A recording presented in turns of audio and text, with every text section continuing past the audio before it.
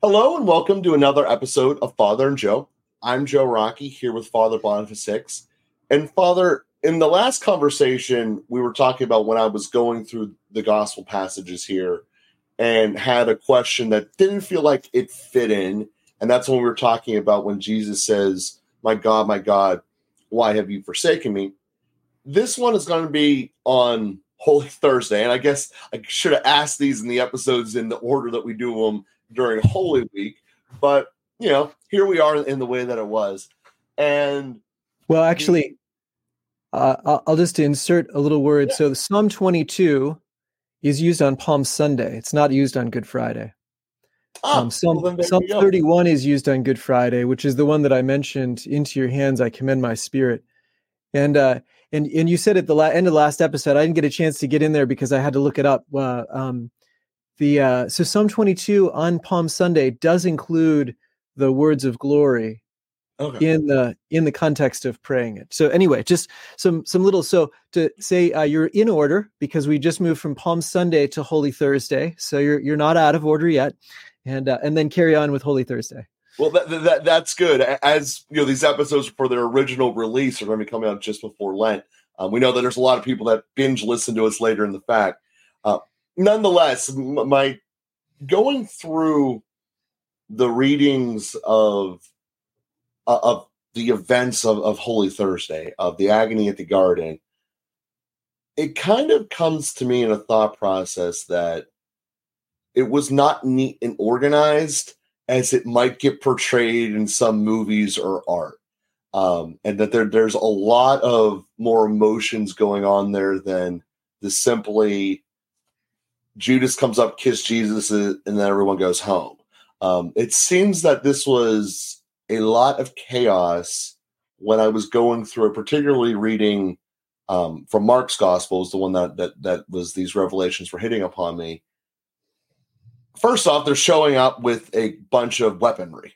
There's a mob showing up with weaponry, and anytime you have a mob arriving, order kind of does not live in those same waters, just as a starting point.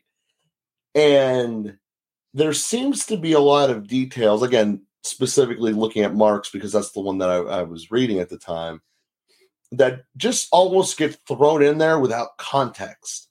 And I bring this up because in so much modern, especially American media sources, it's essentially designed for you only pay attention to one thing and nothing else really goes on. Very rarely do you get two conversations happening at the same time, 2 points of important action happening at the same time, but that's not really life, is it? And specifically, the way that I foresee this is all the apostles fall asleep when they're not supposed to. They're supposed to be out on watch, which by the fact that they're already out on watch, and Jesus has just called out Judas a couple of hours ago, saying that you're going to betray me, and all of them were there and witnessed it. It's almost like you're supposed to be on high alert. You guys can't even stay up. So there's first off a disappointment there that I think it's pretty easily seen.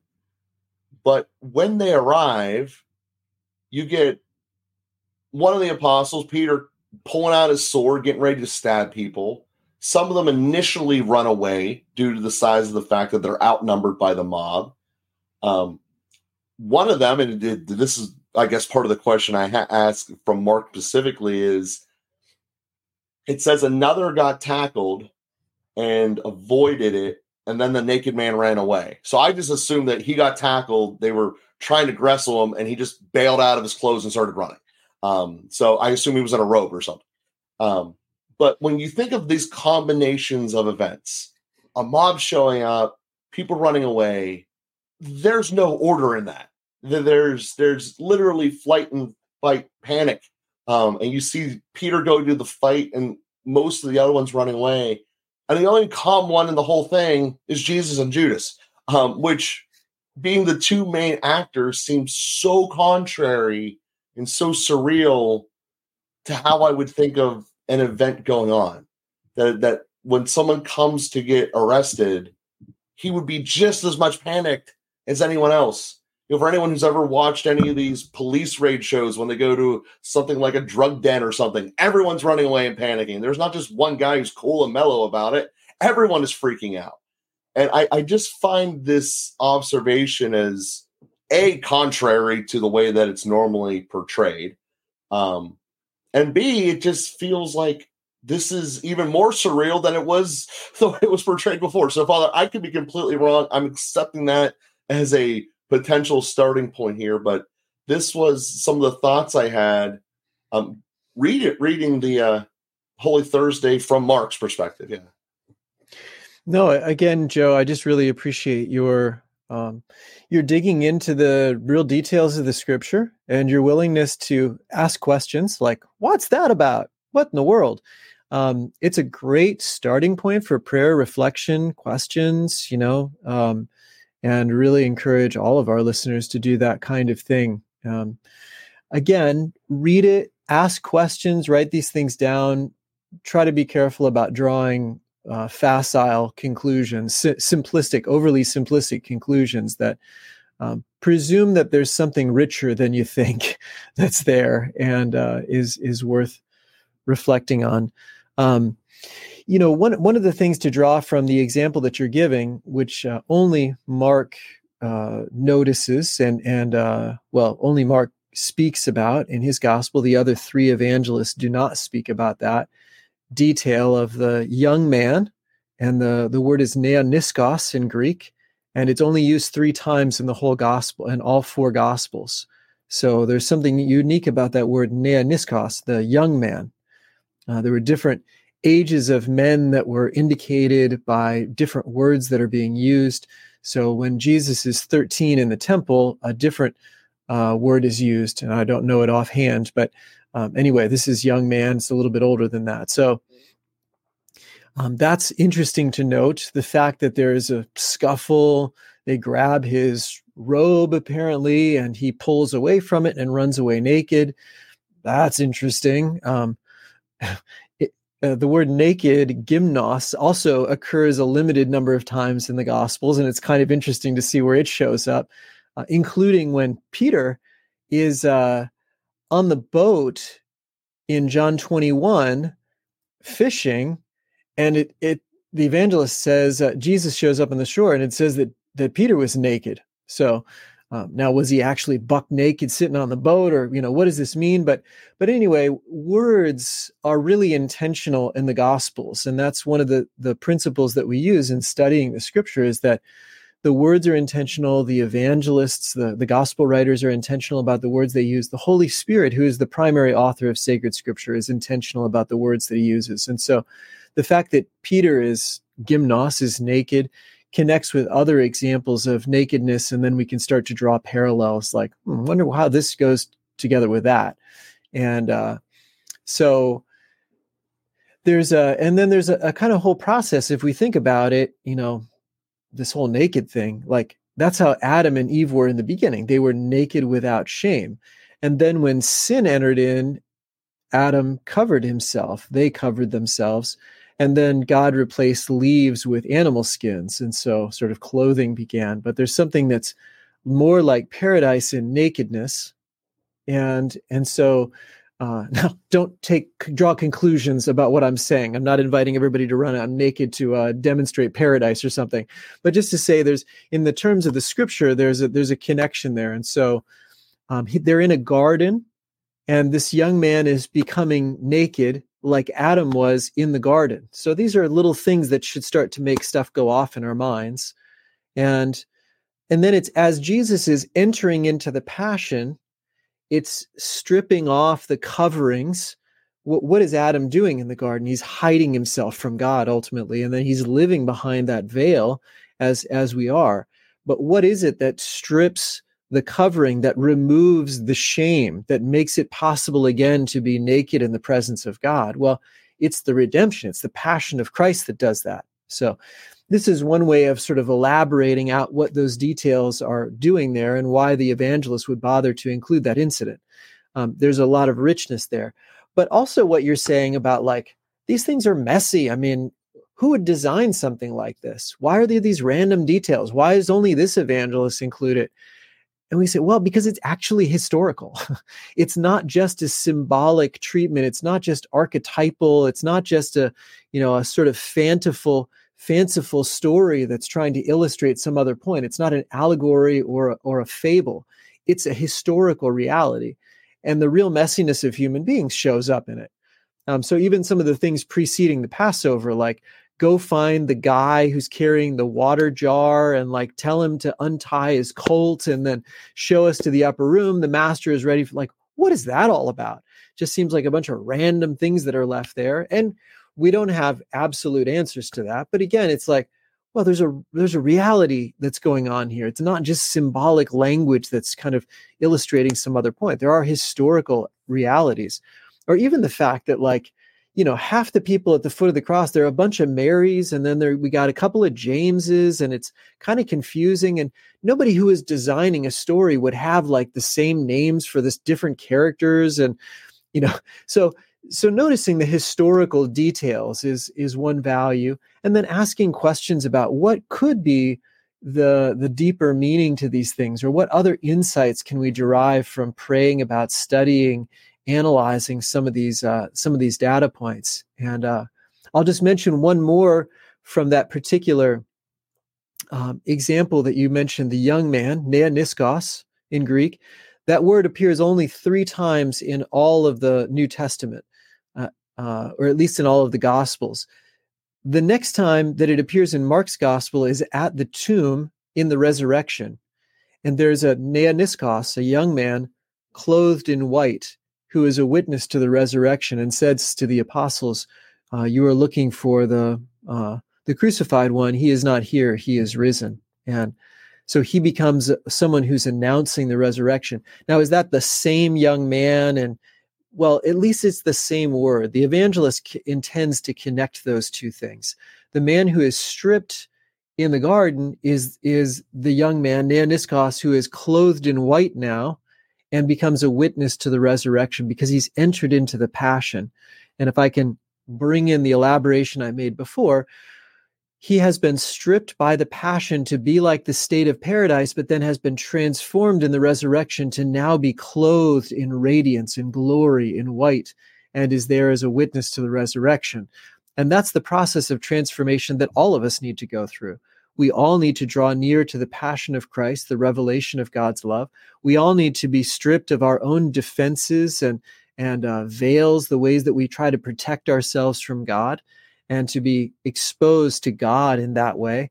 And we all need to be transformed in glory by that process of living more vulnerably and honestly in the sight of God. And so, anyway, that's just like one way we can, explore a deeper meaning to that particular passage. And we're getting towards the end here, but you actually, the thought process I had come out, you might have changed up here a little bit, because my assumption was when it was young man, they were talking about John, because in the other Gospels, it talks about how John's younger, he can run faster than Peter. And it also talks about that John, and this I guess is my assumption because I don't follow John during this portion of it. They follow Jesus, and Peter following Jesus from a distance, a fearful distance. And John goes to the women. John goes to Mary, because he's with Mary at the actual cross whenever the crucifixion is hung. And it made me think about the difference there, because the other 9 at this point are not talked about. They scattered in the wind. No one knows what happened to them. Peter follows from what he believes to be a safe distance, and that's when he lies the 3 times and the denial. But John goes to Mary to presumably warn her and or protect her, and then listen to her to actually go to the arrest and then eventual crucifixion. It's just a radically different way that they all addressed it. And then after the crucifixion, when they're living in hiding, it shows that this was real, this was scary. This isn't like, oh, hey, nothing big's going on here. And to me, it was just a wild way of looking at how different 2 people in essentially the same environment, how much things can change. Because in that initial moment, Peter's the one who fights. He's the one who pulls out the sword and starts attacking, and John gets attacked and runs away. But you look at which moment's more important. When it all came said and done, John went to go protect Mary, and Peter ran away at the actual crucifixion in the process thereof. And to me, it's an interesting thought process of going through all that. But you just say there that maybe that the young man was also the angel sitting on top of the stone now kind of throws that off. So, but that was the thought process. I was thinking of this, approaching this conversation. I like that. I like all those thoughts, and I'd have to look at the text more. Traditionally, so the young man at the tomb is not described as an angel; he's described as a young man. So that's an interesting note, and what all of that means. Again, maybe not in a literal connection to the young man in the garden, but maybe a sense of that kind of mystical path that we all have to go through. But actually, the typical interpretation is that the young man mentioned there is Mark, the evangelist. And that's his kind of entrance into the passion and into the story. And that's one of the reasons that he includes it in his gospel, and others are not picking up on that detail to include it. Again, there's no definitive statement for this. I don't know how ancient those traditions are. Sometimes we would say if all of the fathers of the church agree on it, or it has a certain venerable age, that this has been the understanding from the beginning, the people who are closer to the historical events, then we would be inclined to trust in that interpretation. And I haven't studied any of that carefully enough to say off the top of my head, but anyway, one of the interpretations in this Mark, I don't know if I can't remember well enough now if the gospel passages would prevent it from being John. It's also a possibility that it seems unusual that he wouldn't include that in his own gospel, I suppose, but not necessarily. I guess my thought is it doesn't need to be hung up on that, because the part was still true that the other 10 scattered and ran away. Like that's either way, John would have been one of the ones that scattered and ran away. At least was my thinking of it. And I was all trying to get to the thought process of he ran away at first, but then ultimately did the courageous thing of going there, versus Peter, who fought first and then ran away. Like, is one better than the other? Like what really matters? And that was kind of the thought process I was getting to there. Even though you are correct there, I mixed up which specific one is being discussed there. Well, and I do think it's indisputed that in one of the Gospels it says everyone abandoned him, or everyone left him, or even all of the apostles or all the disciples left him. Anyway, it uses a collective, a total term. So the idea that John ran away and came back, I think that's indisputable. Whether John is the actual character in Mark's Gospel who gets stripped as he is getting attacked and runs away in that setting, that would be the only question. But your insight about John running away and coming back is certainly correct. Yeah, and it's just something that I've been thinking about here. I know we're at the conclusion of today's episode. It might be something to think about in your own life moving forward, is that when things get scary, what's harder, to be in the initial wave or to be able to say, I'm going to face it after I recollected my situation or my bearings, or am I going to be like the other 9 and just keep running away and pretend it's not happening and then live in my own personal fears? So to the 3 different examples you see there, just to think about kind of when situations like this, maybe not as intense, arise in our own lives, what is my game plan? How do I want to address this? And what is the situation there? So we hope that this episode has been helpful for all, and we will be with you all again next week.